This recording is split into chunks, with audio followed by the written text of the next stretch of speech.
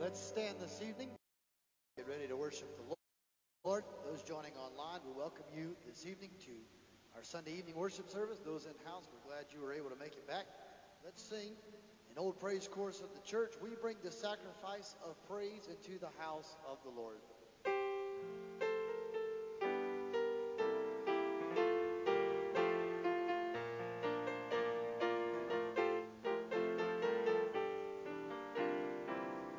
Let's sing together. Well, we bring the sacrifice of praise into the house of the Lord.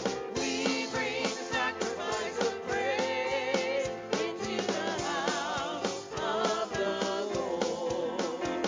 And we offer up to you the sacrifices of thanksgiving. And we offer up to you the sacrifices of we bring the sacrifice of praise into the house of the Lord. We bring the sacrifice of praise into the house of the Lord. And we offer up to you the sacrifices of thanksgiving. And we offer up to you the sacrifices we bring the sacrifice of praise into the house of the Lord.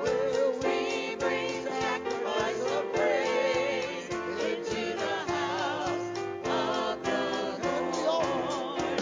And we offer up to you the sacrifices of thanksgiving. And we offer up to you the sacrifices of joy. And we offer up to you the sacrifices of thanksgiving. And we offer up to you the sacrifices of joy.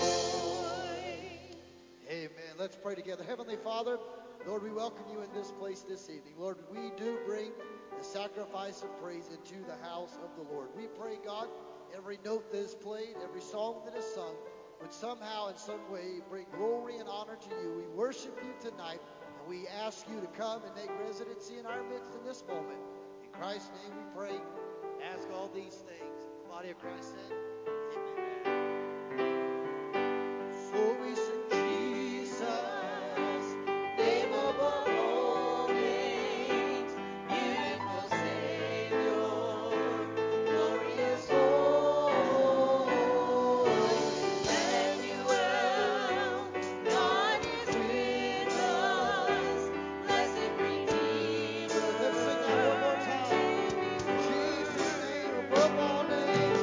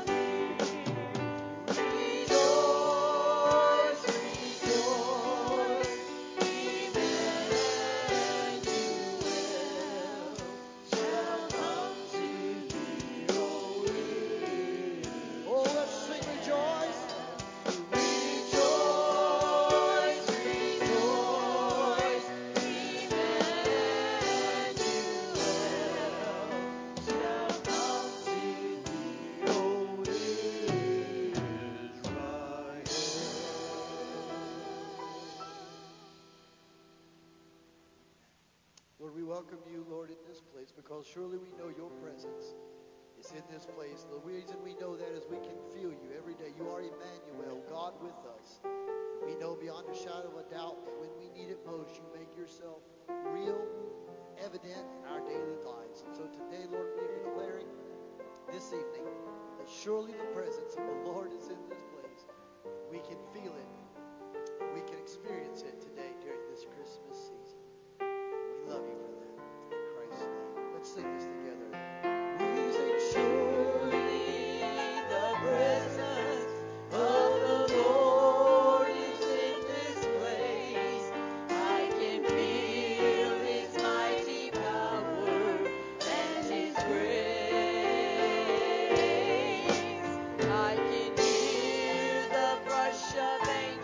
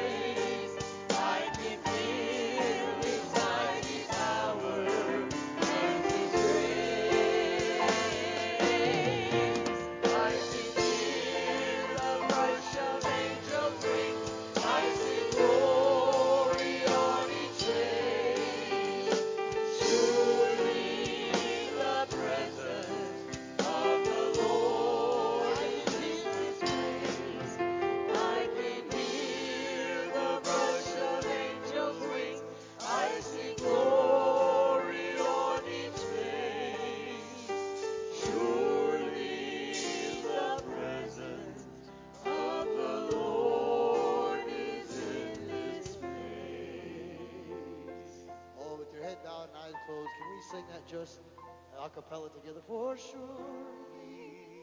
the presence of the Lord is in this place. I can feel His mighty power and His grace. I can hear the brush of angels' wings. I see glory on each face. For surely the presence of the Lord is I can hear the brush. Oh, I can hear the brush of angels' I can see glory. I see glory on each face. For surely the presence of the Lord is in this place. Father, we thank you today for your Spirit that we feel in this place today. Surely the presence of the Lord is in this place. God, as we get ready to break the bread of life today, I pray, Lord, that you would speak to our hearts the solemnness of this moment. Open our eyes, hearts, and ears to receive from you today. Thank you for the Spirit of God we felt this morning. Likewise, Lord, we know that same Spirit is in the house tonight. For that, we give you the praise, the glory, and the honor. In Christ Jesus, our Lord, we pray. People of God together said amen. Amen. You may be seated in the presence of the Lord today.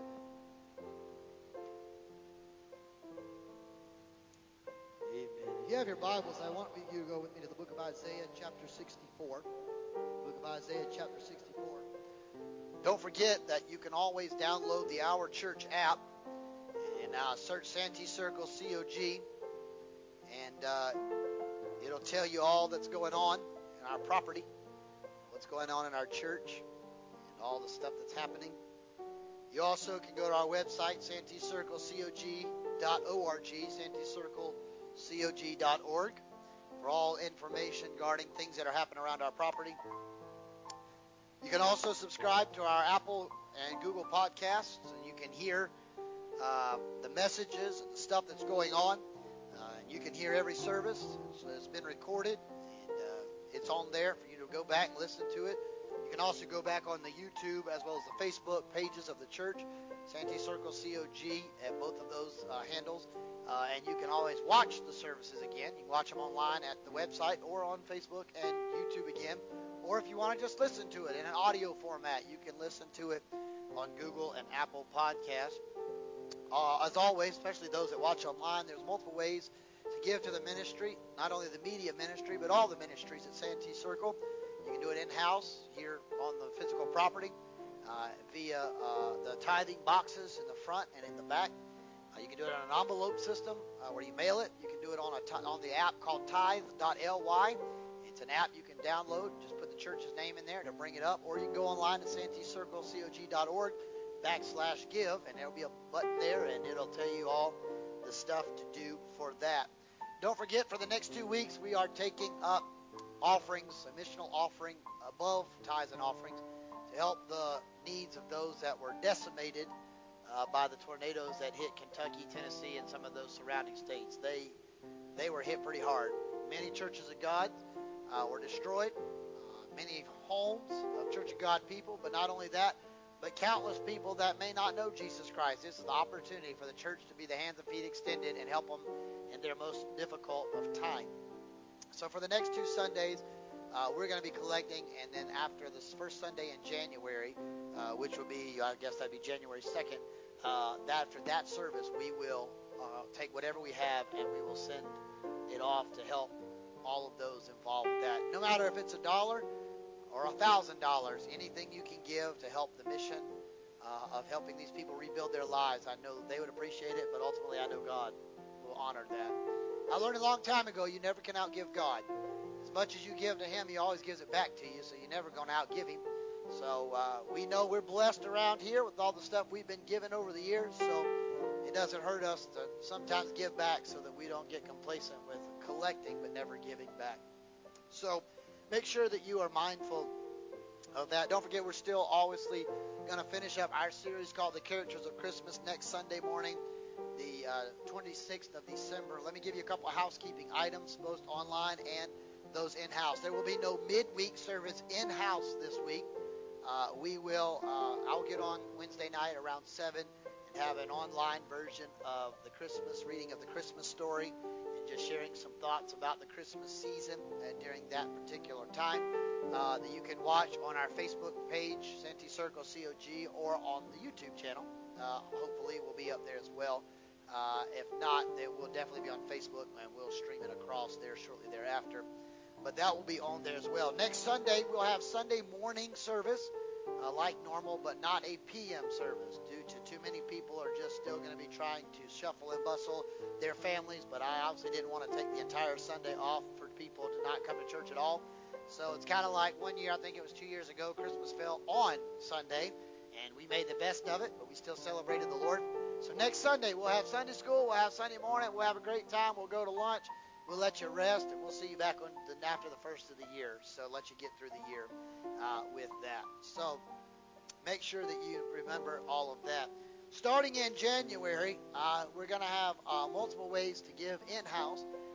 You'll still have the offering boxes, but we're going to try to slowly implement the offering being put in offering bags again, bringing the offerings back. We're going to probably start it not so much as passing it, but having the ushers come, stand before the people, and we just bring it at that time. Because here's what I have found out over the last month and a half: people just forget, and then they come and they tell me the next week, oh, I forgot to give last Sunday, and then they hand me an envelope. But then the following week they forget again. So then the following week they tell me. And they're like, Pastor, we never see you take up an offering. I said, it's on the screens. I make announcements. How many ways you want me to tell you? And they still say, unless I see the plate or the bag, I forget. So we're trying to take out all excuses. You can still put them in the box. We'll check them. But we'll also have a dedicated time of giving.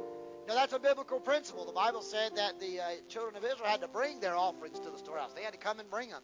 And so we're going to do our best to accommodate all there so that no one can say, I didn't know, or I didn't see an offering plate, or that's gonna fix all of that. So at that point, it'll just be a matter of they don't want to give it all. We've taken all the excuses out. So starting in January, if you see a couple guys coming up here right after scripture and prayer and standing here with bags, they're not here doing a drug deal. They're here for a reason. They're specifically here. So this is not a drive-by. So make sure you're mindful of that as well. Isaiah chapter 64. Let's jump right in this evening. Isaiah 64. We're going to start reading just in verse number 8. I'll go back and read some of the other parts of this in a moment. But right now we're just going to center on verse number 8. If you'll stand for the reading of God's Word. If you don't have your Bibles, it'll be on the screen to my right and to my left. And you should be able to see it. If you do have your Bibles, great. If you have a smartphone, you can put it up on your smartphone or tablet or whatever else. I don't care if it's a digital Bible or a cellular Bible, it's there. Or you can read it on the screen. It's right out of the Word of the Lord. Here's what it says. But now, O Lord, Thou art our Father, and we are the clay. Thou art the potter, and we all, not some of us, all of us, are the work of Thy hand. You have to understand the words that it's using here. Yes, we know God's the Father. We know we're the clay. We know He's the potter. But notice how the prophet doesn't just say, we are the work of His hands. He said, we all. Which means, even people that don't believe in Jesus, they're still the work of God's hand.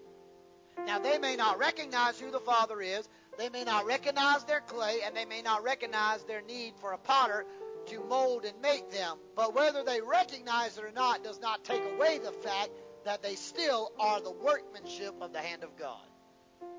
And so today, I want to preach for a few minutes on the Christmas ornament. The Christmas ornament. Father, I pray that you would bless the reading of your word. Help us to not only be hearers, but doers thereof. Let this word resonate, and let us bring a product that is glorifying and honoring your name. Take a coal from the altars of heaven, anoint these lips of clay, hide me behind the cross of Calvary that I can preach your word, Lord, unashamedly. And Lord, bring a product that would be pleasing to the throne room of heaven. I will forever praise you and give you the glory that is due your name. In Christ's name we pray. Amen. You may be seated in the presence of the Lord. If you still have your Bibles, I want you to look with me. We're not going to put it on the screen, but I just want to read a couple verses of Scripture here to set up this message tonight. In verse number 1, Isaiah says this, O Lord, that you would rend the heavens, and you would come down, and the mountains might shake at your presence. As the fire burns the brushwood, and as the fire can cause water to boil, and to make your name known to the adversaries, that the nations may tremble at your presence. When you did awesome things for which we did not look, you came down. The mountains shook in your presence. Since the beginning of the world, men have not heard nor perceived by ear, nor has any eye seen any God besides you, whose acts are for one who waits for him. You meet him who rejoices and does righteousness, who remembers you in your ways, who are indeed angry, for we have sinned in the ways we continue, and we need to be saved. But we all, like an unclean thing, all our righteousness, all our good deeds, the best we can offer you, God, are as filthy rags, and we all fade as a leaf. Our iniquities are like the wind, and has taken us away. There is no one who calls on your name, who stirs himself to take hold of you, for you have hidden your face from us, and have consumed us because of our iniquity. And then we read verse 8, But now, O Lord, you are our Father, we are the clay, you're the potter, and we all are the work of your hand. And I want to finish with verse 9. Do not be furious, O Lord, nor remember our iniquities forever. Indeed, please look, we all, not some, not a few, we all are your people. Here's what I've come to understand. There's an old phrase that used to be said, and I definitely believe that it is actually more truth in this statement that I'm about to make that has been penned many years ago. Those who don't learn from history are destined to repeat it. Now you might say, well, that's not true, but yes it is. We have, since the foundations of time, we have seen the travesties of war, but yet we still go to war. We have seen the brutal massacres and the inhumane attacks that different countries rage on other nations of the world all throughout history and still happening today. We have seen throughout the economy and throughout the world that history is often in a cyclical pattern. It just kind of goes in a circle. There are good years. There are not so good years. There are good years. There are not so good years. And they kind of keep going in circles. In fact, we know that we know that's true because one whole book of the Bible is dedicated to cyclical patterns, the book of Judges. The book of Judges actually starts out, life's great. Right after Joshua dies, people are doing great. But then the first couple verses of Judges says, And then there arose a generation who knew not the Lord nor his mighty acts. And when that happened, there was a great falling away from the things of God. And the people of God began to dab in sin. God told them, don't intermingle, don't intermarry with the nations of the world, don't intermix the religions, you'll get pulled aside, you'll start serving the false gods. And they said, yeah, God, we'll serve you.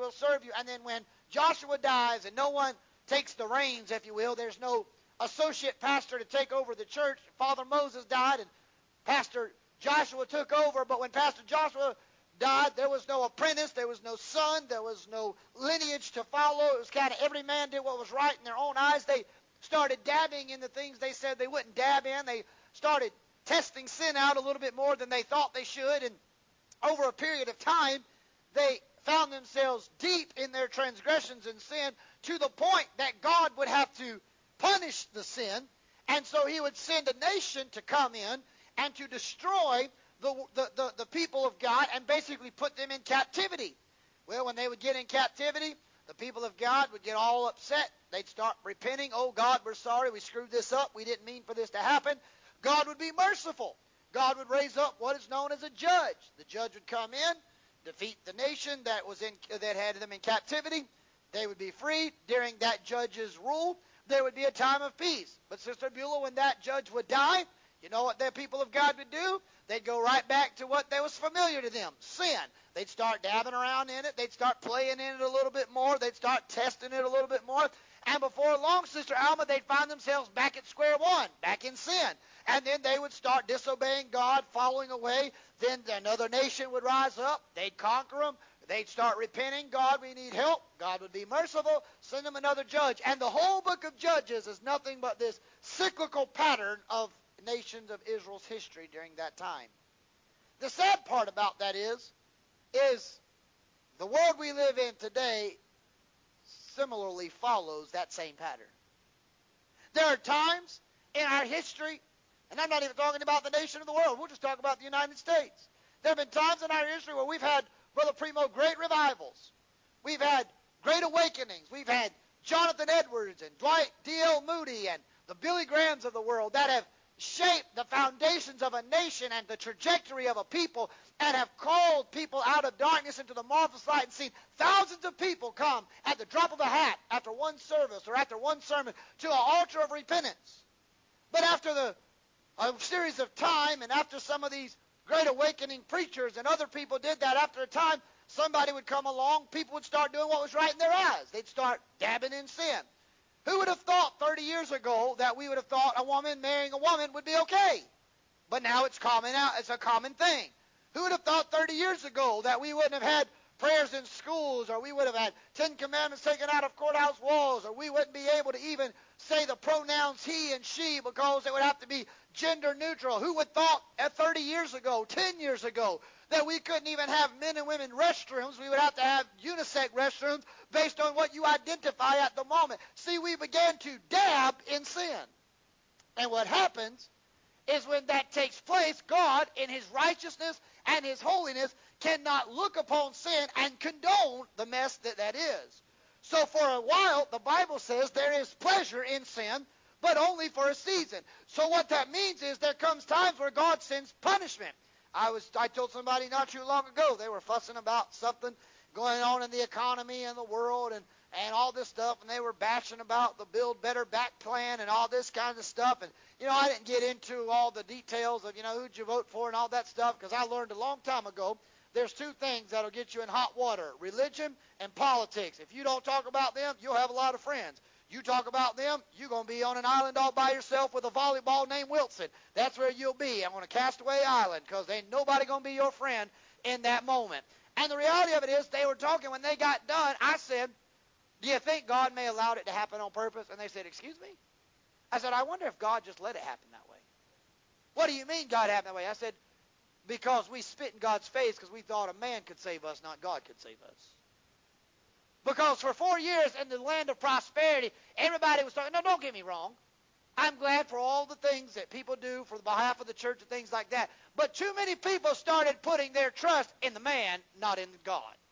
People were worried about, well, we've got a better economy and we've got a better. And while that is true, nobody wanted to take credit. But it's God who owns the cattle on 1,000 hills and gives us the right to be able to be prosperous in the nation that we live.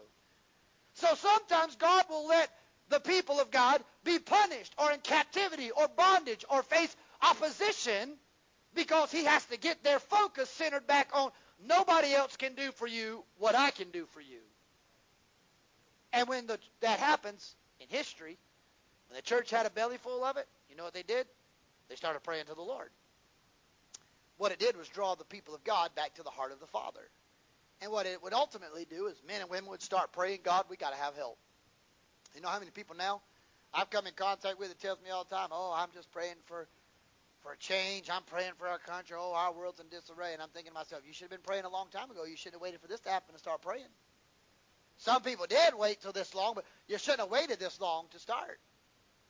And see, people pray. And you know what? I do believe God does hear the prayers of his people.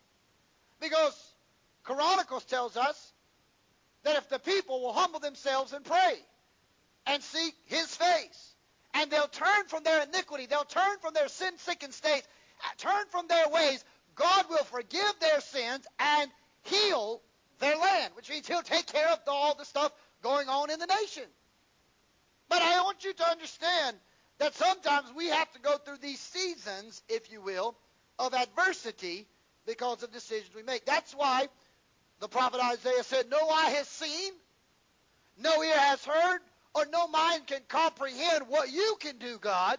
We see what's going on in the world, but nobody can truly fathom what you have the capabilities of doing.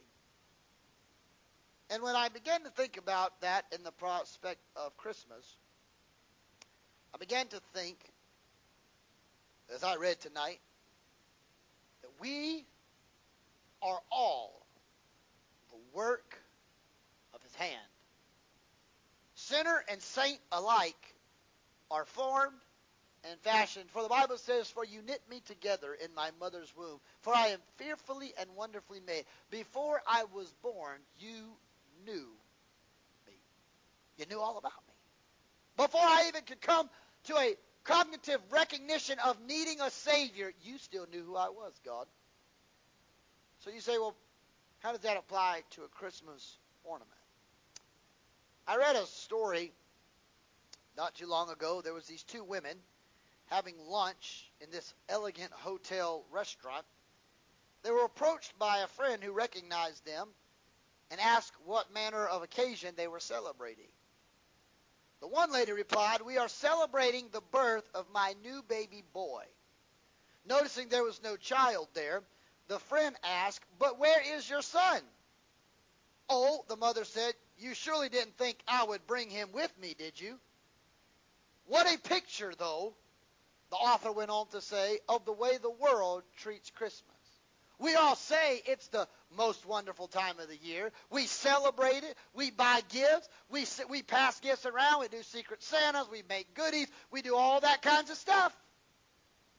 But when somebody approaches us and asks for the reason of our celebration, all people say all the time, well, it's the Christmas season. We're going to sing the first Noel, and sinner and saint alike will stand outside with candles lit and sing Silent Night, Holy Night.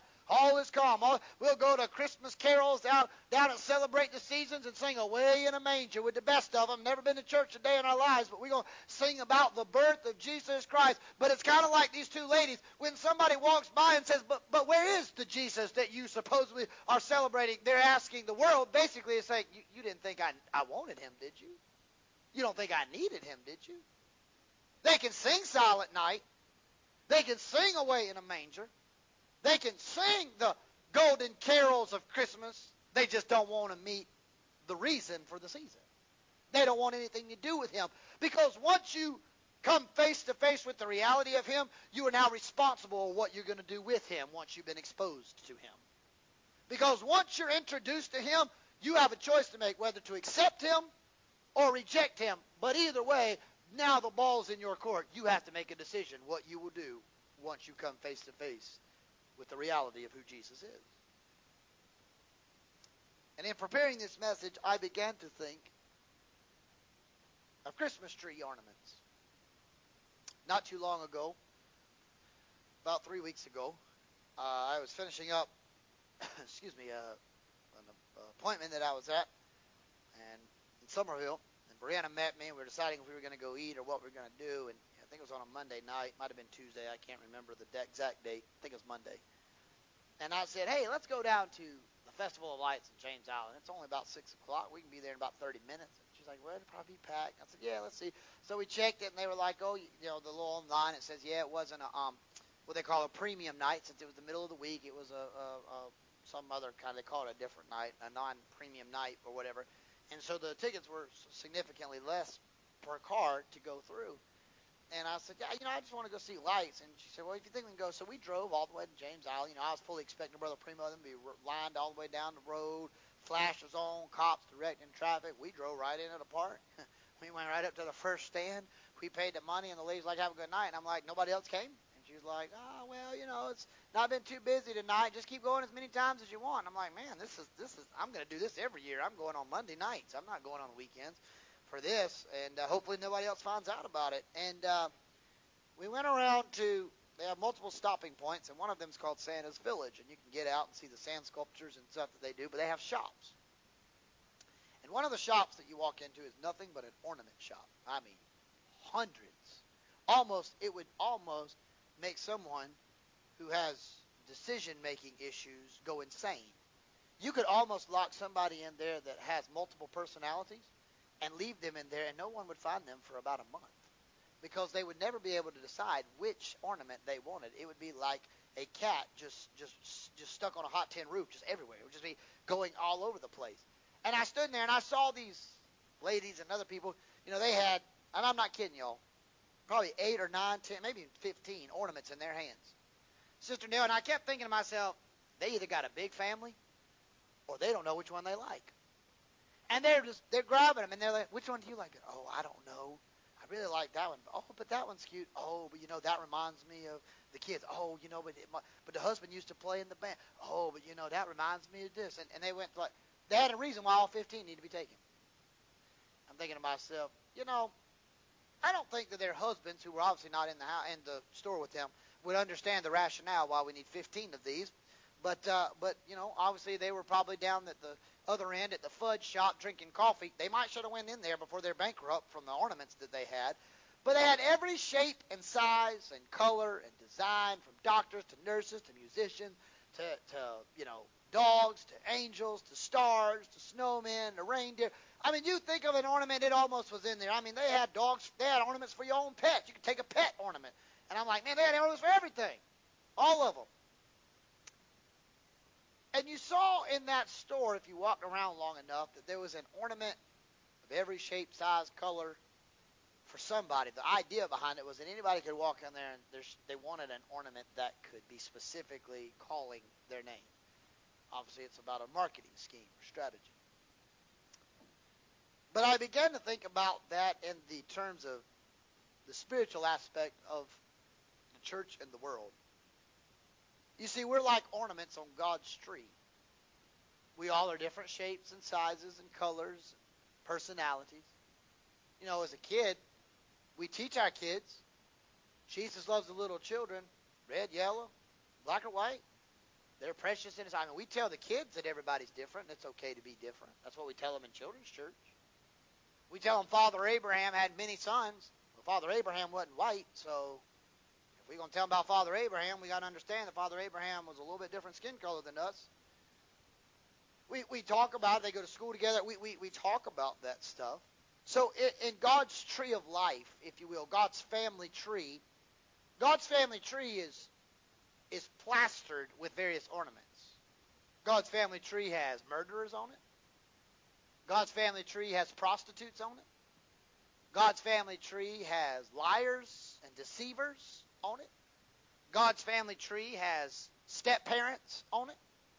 God's family tree has dysfunctionality all throughout its history. I mean, God's family tree's got some pretty crazy ornaments on the tree. We're all different shapes and sizes and colors and kinds. Just like there are snowmen, Christmas bell, reindeer, shiny, bright, sparkling, beautiful. Everybody looks for their ornament. Webster's dictionary describes an ornament as anything serving to adorn, to decorate, to garnish, to trim, or to make something look better. That's what an ornament is. It is something to adorn, to decorate, to garnish, to trim, or to make something look or appear better. Most people that have a Christmas tree in their house, they'll have different style. People that have multiple trees, some people only have one tree. But I've been to plenty of places where it was like Christmas tree heaven, man. They robbed every Christmas tree store in town. And I've never been to the Biltmore at Christmas. I've had plenty of people who have and have talked to me about the various and hundreds of trees and rooms galore that are everywhere. But I remember even in my house and even at other people's houses that I've been to, that a lot of families will have multiple trees. And some of my family may do some of the things you do. A couple people in my family have multiple trees. In the main family room where all the Christmas presents are, typically in some of my family's house is the most elegant of trees. man. It's got the gold trim, the big purple and silver, and gold balls, and the tinsel, and all the stuff, and majestic Star Angel. I mean, something that looks like it came out of, better, Southern Home, Southern Magazines, Living. I mean, just something spectacular. But in another room of the house, they got all the homemade ornaments. Gingerbread cookies that have been hardened and poked a hole in, cut out fish and cut out ornaments and hand-painted ornaments and ornaments with handprints on it as babies established in 2020 or whatever it may be, and all the rinkety-dink ornaments, as you will, that's not really elegant, but they mean something to us. They're the hand-me-downs, great-grandmama's, little precious memories ornament, or great-grandmama's teeth on a rope, or whatever it may be. Everybody has their ornaments, got them all. Some old wooden spoon, or, whatever else. Maybe that brings trauma to some people because they got beat with it. Now it's an ornament on your tree. But everybody has these hand-me-down ornaments. But quickly, I want to talk to you about the different ornaments that sometimes hang on God's tree. And a lot of times, a lot of people are looking for God's tree, God's church, to be like that formal tree, all prim and proper and put together in suits and ties and dress, looking the best part. But do you know that God's not interested in everything being put together? He's interested in putting things back together. Remember what I read to you in Isaiah 64 and 8. He is the potter, but we are the clay. God purposes to and specializes in putting things back together. He doesn't need us to already come pre-cleaned, pre-cooked, pre-dressed, and pre-Christiany than we're supposed to be. He expects us to come as sinners, and all men most miserable, and He does the cleaning. He does the making sure that we are right in spirit and soul and discipled. God doesn't expect the sinner to know what to do. That's the whole purpose. They're in sin. But you have to be called out of darkness into His marvelous light. That's why God expects, the Bible says He's married to the backslider. He tells the Pharisees, He said, I didn't come for people who think they're healthy. Nobody needs a doctor when they're healthy. They need it when they're sick. I come to the lost sheep of Israel. I come to seek and save that which is lost. If you don't think you need me, Jesus said, then I'm not for you. I'm coming for people who need help in their life. So we talk about God's tree, or we talk about the ornaments of God's tree. Sometimes it's not always the elegant things that we see that God's looking for or that He has hanging in His tree. One particular ornament is the tarnished ornament. A lot of people have these versions. A tarnished ornament is literally an ornament that over time has lost its luster, its beauty. Maybe it's a metal ball, or maybe it's, even if it's the plastic kind, but it's been in the attic so long in the heat, it went from red to light pink. It's not quite as shiny and translucent and reflective as it once was. Now it's kind of dull, pinkish, kind of not real pretty. We still have it. It's still fully, Brother James, whole. It's not broken. It just don't look good. It's just not good. It's not even really that it's super atrocious looking. It just doesn't look that good. It just, it's kind of one of those, In God's tree, it's the same way. There's a lot of things in life, people on the initial forefront, they look beautiful until you get closer to them. See, a tarnished ornament, it looks beautiful far away, but the closer you get, the more you see the imperfections in the tarnish of the ornament. It's the same way in the body of Christ. There's a lot of people that will appear to be good, beautiful, stand out, but the closer you get to them, the more you get to know them, the more you'll start seeing the imperfections and the luster that are lacking, and the light of Christ is not shining as brightly as it once was. It's not that they're bad people, they're just not quite where they used to be in terms of adornment with the light of Christ in their lives. Sometimes tarnished ornaments can be peeling off of paint. And then in a spiritual sense, that would be considered the peeling back layers of joy, peace. One time you were happy, but now you've lost your joy. One time you were shining brightly, but now you're just barely flickering. You maybe have had a disagreement with a friend, a mate, you've never made up, unforgiveness, your light is dim, and it's there, but it's barely hanging on. You become tarnished. But you know, God likes tarnished ornaments. Because again, He is the potter, we are the clay. He knows how to fix tarnished things. He knows how to do a revamping, or if you will, a resurfacing of our lives. It doesn't mean He has to throw everything out and start over. He just has to redefine and reshape and kind of sand it down and smooth it over and put a fresh coat of spiritual paint on it and just get it over, just kind of smooth around some of the rough edges and get it back to where it once was. But there's another type of ornament. It's the ugly ornaments. We all have those. Every year you go look in the box and you go, gosh, why do I still keep this thing? Man. And sometimes maybe you do a little bit of inventory and throw some away over time. Or you can be like some people and be a pack rat and you don't let go of anything, no matter what it is. You just can't let it go. It's like, yeah, it's horrible. It's hideous. This is the ugliest thing I've ever seen. Somebody gave it to me. I sure feel bad throwing it away. Bring it to me. I'll show you what to do it. I'll help you. They didn't give it to me, so it won't hurt my feelings as much, so it won't matter to me. No, but we see these all the time. I've been to people's houses, and I think to myself, wow, what a tree.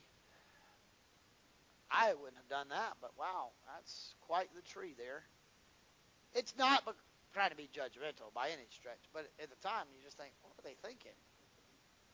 You know, I've seen people, they got purple, bright purple balls and ornaments that are pristine sheen, got gold trim, I mean, very elegant. And then they got Cheerios on a string right beside it. Interesting concept there.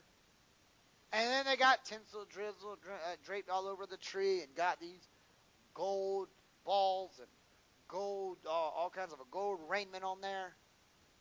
And then they got multicolored lifesavers hanging on the tree. Or candy canes. You're like, wow, they literally, I think, went to Walmart and bought everything on the rack and just put it all on one tree and tried to just make sure that something was on the tree this year. No design, no, other than just, I guess, a smorgasbord. But I've seen where people bring out, you know, some of you probably have had this happen before. I haven't had this privilege yet. I'm sure in time I will.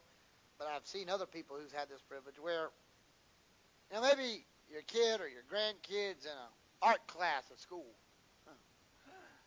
Or a church. But Miss Brenda wasn't there helping them. And they make you an ornament for Christmas. And to you, it's the most beautiful thing because little Johnny made you an ornament. But to the rest of the world, they go, oh my God, what is that? Did little Johnny take all the paint and just dump it on here and say that? Well, I mean, what? I've never seen a snowman that was tie-dyed. That's just not how that works. What kind of snow is that? You know? It might be beautiful to you, but to someone else, it's like, ugh. But, you know, if we're not careful, that's what it's like in the body of Christ. People will come to church, and if we're not careful, people will watch them when they walk in and go, ugh. They're kind of ugly, spiritually speaking. They're nasty. They're sinful. They got an ugly attitude. They got a bad attitude. They're not nice. They're I don't know if that's the kind of people we want around. Ugh. And we furrow our brow and we snarl up our nose, and we even if we don't intentionally do it, we automatically just give that spiritual aura of righteous indignation, like we're better than you. Ugh. But do you know, to God, nothing is ugly. No matter how bad it's messed up, no matter how atrocious it may look to God, just like that mother who gets that horrendous ornament from little Johnny who dumped a whole gallon of paint on a snowman in the backyard and made a tie-dyed snowman, and everybody else is going to be like, that's the ugliest thing in the world. But to Mama, that's the most beautiful ornament she's ever gotten. That's the same way it is. Remember what I read to you in Isaiah 64? He is the Father. He is our Father. So to God, it doesn't matter how ugly, how broken, how screwed up I am. I'm beautiful to Him because He formed me with His hands. Remember what I read. Don't misread what the prophet Isaiah said. You are our Father, and we are the work of your hand. Just like little Johnny put it all together And it looked horrible to everybody else except to his mama, who put it right smack dab center of the tree to tell everybody, little Johnny made me that in K3 class today, and everybody else is like, oh my gosh, it's hideous. But not to mama. That's the pride of her tree. Well, it's the same way. We might have people that come to church where we look at and go, they don't dress like us, they don't sing like us, they don't talk like us, they're not like us. Ugh, why? We don't need that kind of people here. But to God, God said, yes, yes, that's mine. I made that with my hands. They may not be what I want them to be right now, but they're beautiful to me because they belong to me.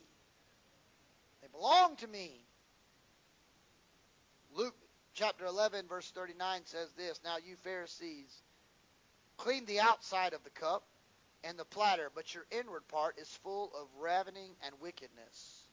Matthew 23 and 26 says, blind Pharisee, you must cleanse first that which was inside the cup and platter, so that the outside likewise can be clean. Matthew 23 and 27 says, you appear beautiful on the outward appearance, but inside you are full of rotting or dead men's bones. What Jesus is saying is, you put on a good aura, you put on a good image, but you're filthy and wicked and ugly on the inside. There are some people in this world, they may have bad attitudes and be ugly, but to God, as we talked about this morning, but to God, there's still hope for them. As long as there's still breath in their body, there's still hope that they'll be okay. It is our job not to decide if they're an ugly ornament to God or not, but it's our job to make sure that we hang them on God's family tree and let God do the rest of the work and figure out where he wants them to be in terms of the proximity of him being the vine. Remember what he told John? I am the vine, and you're the branches. He who is grafted in me will have life. But those who don't want to be, the Father is the gardener. He'll come by and he'll prune it. And in those that are not producing fruit, he'll cut it off and throw it away and burn it. But those producing fruit will stay grafted into me, the vine. It is not our job to decide whether they're worthy or not. It is not our job to decide whether they should be a part of it or not. It's our job to make sure they get hung on God's family tree, be grafted into the vine, be pointed to a cross of Calvary, and say, I can't fix it, but you need to make sure you stay close to Jesus and get grafted into him. And whether I think you're pretty or not, or ugly or not, it's not for me to decide. My job's just to make sure you're on the tree. You're on the tree. God will take care of the rest. If God were to display us like an ornament on a tree, what characteristics would we possess? There's another type of ornament, though. There's the ornaments that get broken. A lot of times, if you have an ornament long enough, I just had this happen just this year. It was an ornament I was putting on one of the smaller trees. I thought I put the hook on it. I thought it was hanging on the branch. I really thought it could click. I turned around, grabbed another one out of the box, and I heard, psh. I turned around, and one of a kind. No other one in the box like it. Glass ornament is in 40,000 pieces on my tile floor. There wasn't enough Gorilla Glue in the world to put this back together. In fact, I don't even know where Frosty's carrot nose was at. That's how many pieces it was at. I had multiple pieces of a nose. A little bunny rabbit came and destroyed that nose and spit it back up on my floor. What it looked like. I got a dustpan, swept it up, and walked about 15 feet. Opened up a trash can and watched that one-of-a-kind ornament fall into a trash can. Never to be used again. Never to be able to be recyclable. Don't know if I'll ever find one like it again. It's one of those custom kind of ornaments where it was customized. May not ever get one quite like it again. It's somewhere now, been sent to a trash compost somewhere, and God only knows what it's done and where it's made it down the world. Never to be seen again. But one thing I am thankful for, but you, O Lord, you're a potter. I am clay. Another prophet, a prophet by the name of Jeremiah, was taken down to a pottery field one day by the Lord. And he sees a guy sitting on a potter's wheel. The guy's spinning it. He's taking his hands. He's smoothing it out. Smoothing and smoothing and smoothing. Getting all the rough edges. Smoothing, smoothing, smoothing, smoothing, smoothing. He gets ready to put it into the kiln to harden it so he can paint it, make it beautiful for selling. Sister Alma, the Bible says that while Jeremiah was watching, the potter recognized there was something imperfect in the pot. And the Bible says that the potter took the clay and he smashed it. He broke it. He literally broke it. Now, to the world, what a dumb idea. All that countless hours wasted. Just like that ornament shattered on my tile floor. I'll never be able to fix it. What a waste. But see, the difference is, Brother Primo, I could not put the ornament back together, no matter how hard I tried. You know, the old nursery rhyme said, "Oh, Humpty Dumpty sat on a wall. Humpty Dumpty had a great fall. All the king's horsemen and all the king's men could not put Humpty back together again."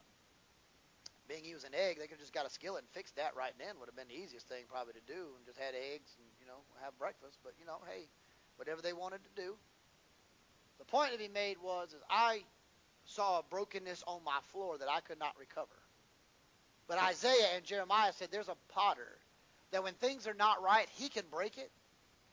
But the difference is when he breaks it, he specializes in putting it back together better than the time it was before it got broken. Because the Bible says, I quoted it this morning, a broken and contrite spirit the Lord will not despise. God is near the broken-hearted. So when he breaks it, he doesn't, Brother Primo, get a broom and sweep it into a little dustpan and throw it in the garbage can and say, well, I tried to save them. Well, I tried to forgive them. Well, I tried to hope for the best, but it wasn't working out, so I guess I'll just let them go and I'll try. No, the Bible says he breaks it, but he makes all things beautiful in his time. He picks all those pieces back up, he sticks it back on the wheel, and he begins to remold and reshape, and by the time, Sister Nell, he's finished, he makes the beautifulest thing, and because God knows how to make broken things be restored back to wholeness again. Now, I can't fix a broken ornament. In fact, I can't even fix a broken life. But God can fix anything that's broken in our lives. A broken spirit, a broken marriage, a broken home, a broken relationship, a broken job, a broken heart, whatever. God specializes in fixing broken things. Broken. Some people may have feel like they've been dropped by their loved ones, their family, their friends, maybe even their church. Maybe they have felt like in life they were depending on people, and people have consistently let them down. Dropped them time after time after time after time after time again, and broken now. They have a broken spirit. God's on their side. Then there's always the packed away ornaments. That's the ones we take them down, we look at them and decide, yeah, not this year. Put them back in the box, stick them back up in the attic. They collect dust, mold, rat droppings. They're just up there just taking up space. We don't use them. Out of sight, out of mind. Not my problem. Do not care. They're no fit to really have. They're not broken. They're not really ugly. They're not tarnished. There's really there's nothing wrong with the ornament. I just don't like it. Don't want to use it. I hate to say it, but that's how a lot of people feel when they go to church. A lot of people come to church. It's not so much that they are broken and shattered beyond repair. Not everybody that comes to church has lost their luster or lack of appeal. Not everyone that comes to church has been tarnished or is ugly. But some people come to church and they sit pew every Sunday, but they feel like they're packed away. Nobody knows they're there. Nobody cares that they come. They love Jesus. They pray. They read their Bible. They're not ugly. They're good people. But when they come to church, nobody speaks to them. Nobody shakes their hand. I heard a story just a couple weeks ago. Sister Carol, if you make your way, it's therapeutic for all of us at this moment. And, hey, I'm giving you off Wednesday night. So, I mean, hey, I'm just going to go ahead and get my money's worth this week so that,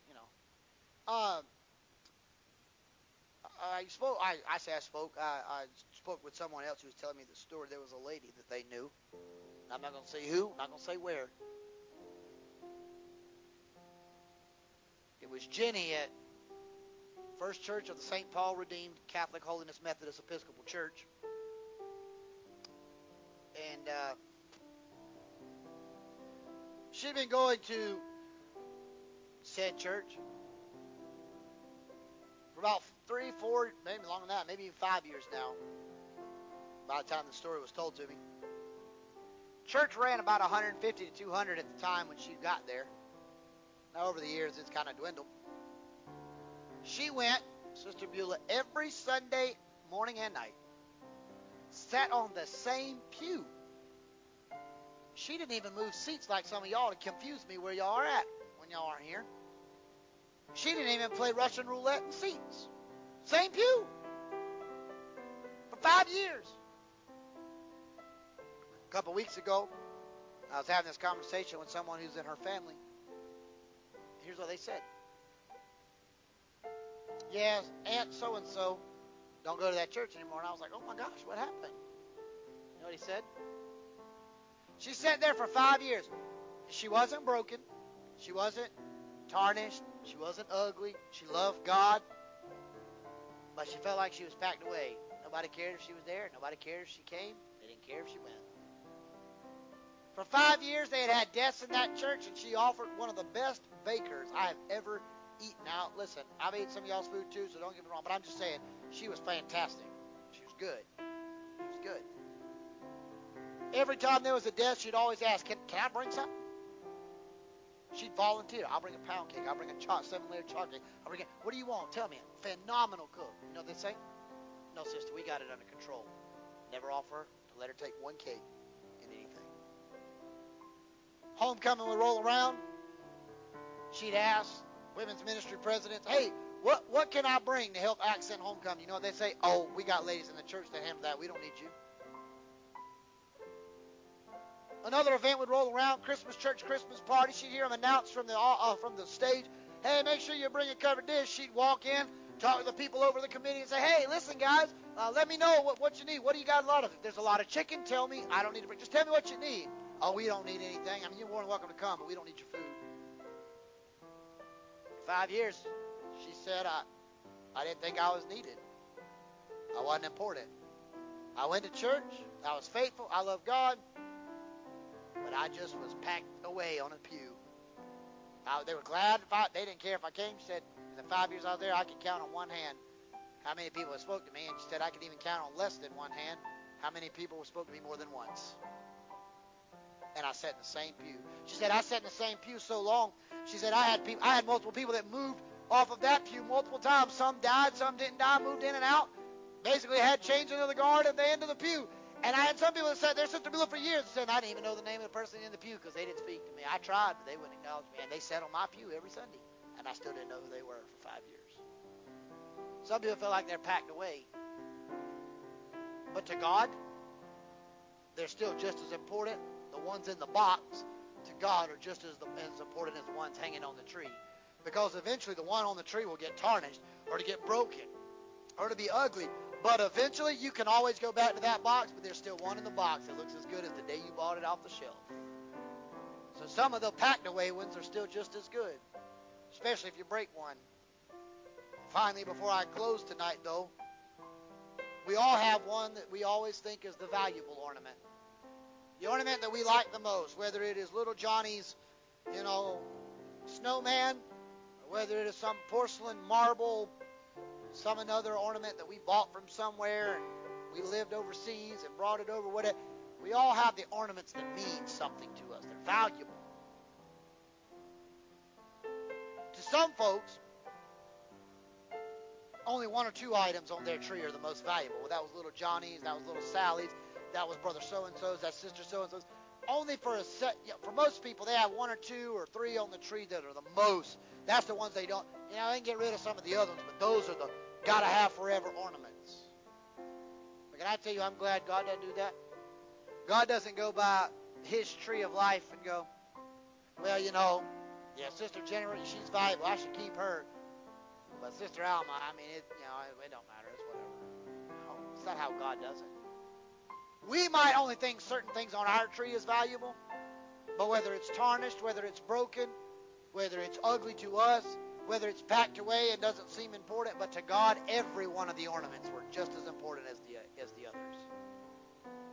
Now, I have this little Charlie Brown Christmas tree up here, not because I'm broke, can't afford no other one. No, these are my favorite because they're the easiest to put up and the quickest to tear down. I can put this all in a box in one drop. Bloop, and it's done. I can set up my whole entire house for Christmas before you can even get your attic unpacked. So, my little Charlie Brown Christmas tree here. If you've ever watched the story of Charlie Brown, when the time comes to find a Christmas tree, they're all pretty much gone. He finds this little twig out in the snow. Not much, kind of frumpy looking thing. A few little scraggling needles on it, but overall, pretty sad looking. And they put one ornament on it, just one, just to decorate, just to try to give it something that looks presentable. Can I tell you today that if this is how our life is, we're barely holding on, we're thin, we're frail, we look like we're dying. Can I tell you, though, that if all the other ornaments, whether you say, well, Pastor, you don't know what I've done, you don't know what I've been through, you don't know. Can I tell you, whether you're tarnished, whether you're broken, whether you're ugly and think you're no good, whether you feel like you're packed away on a pew somewhere and no value to the kingdom of God, can I tell you that to God, even one ornament means a lot. You know what I like about Charlie Brown's ornament? It's reflective. Because if you look at it close enough, you'll see yourself in that. I can see myself. Oftentimes I can see if I have stuff from leftover in lunch in there. You can see yourself in that ornament. You know why? Because God's design is, when He's done with us, Brother Primo, that when people look at our lives, there's a reflection of Him they can see in the ornament. Just like when I look in this, I see my reflection. God wants us to get to such a point we're so valuable to Him when He's finished with us. When we look at it, He can see His reflection inside of us. He knows that He's finished the job. So my question to you is, today, as we get ready to pray and be dismissed, what ornament do you want to be on God's tree this year? Maybe you say, Pastor, I'm tarnished. That's okay. God can resurface you. You say, Pastor, I feel ugly. That's okay. God can beautify and perfect you. You say, Pastor, I feel like I'm broken. That's okay. God specializes in super glue and knows how to put it back together and fix it. You say, Pastor, I feel like I'm really not in any of those categories, but I feel like I'm just wasting away sitting on a pew. That's okay. Even if we don't understand and appreciate your talents and abilities, God's got plans for you, declares the Lord. Plans to prosper you and not to harm you, to give you a hope in the future. God has something for you to do if you'll just ask Him to help to do it. Or maybe you say, Pastor, I want to be a valuable ornament. I want to be the very best, so when people see me, they see God in the reflection of my life. Either way, it is our decision to make in life what type of ornament we want to be on God's tree. With your head bowed and your eyes closed, I want to pray a prayer of blessing over you today before we pray the benedictory prayer and are dismissed today. Heavenly Father, to the best of my ability, under the leading of your Spirit, I've tried my best to preach your word. Lord, not because I want people to be impressed by my persuasiveness of speech or time of reflection and study, but more importantly, God, I want people to be able to see you as a reflection of my life. God, let us this week, as we get ready to celebrate the Christmas season, let us make sure that our job this year is to be like the ornaments on a tree. No matter which ornament we feel like we are, at the end of time, we want to be considered a valuable piece of God's family, that the world can see the reflectiveness of your Spirit in our lives. Lord, I pray you would bless us and keep us, and your face shine upon us and be gracious to us. Lift up your countenance towards us and give us the peace of God that surpasses all human understanding, and guard our hearts till you come again. May the words of our mouth and meditation of our hearts be acceptable and pleasing in your sight. O Lord, our rock and our Redeemer, we'll forever praise you and glorify your name. people of God together said amen. Before we pray the benedictory prayer and we're dismissed, let me say to you, don't forget, no midweek services this week. There will be an online Bible study / devotion / Christmas encouragement on 7 p.m. on Wednesday night on our social media platforms that you can tune into and be a part of as well. I love you. I am praying for you. If I don't see you before Friday and Saturday of next week, I pray that you and your family, whether you're in-house, traveling, whatever, you have a very wonderful and Merry Christmas with your family. And hopefully we'll see if you're out of town. We hope that you have safe travels, return safely. Bring us all back a gift since we're all here. Just bring us all back something. We'll take cash, credit, we'll take Venmo, Cash App, or we'll take it in physical form. We'll take anything you got for that. Just bring us anything but sickness. We'll be all right, and we'll take it. We hope you have a good Christmas. And also next Sunday, remember next Sunday we'll have normal service at 10 a.m. Sunday school, 11 a.m. worship, no p.m. But we'll have regular morning worship for you to come and have a time of just celebrating what Christ has done during this Advent season. We'll finish our series on the characters of Christmas, and I'll let you finish out the rest of your year strong and look forward to springboarding into 2022. 2022. There we go. I'll get it right. Now, if you'll stand all over the house this evening, and I'll let you stretch your legs for a minute, I'm going to ask Brother Randy Ertzberger to pray our benedictory prayer, and immediately following that, you can consider yourselves dismissed. God bless you. I love you.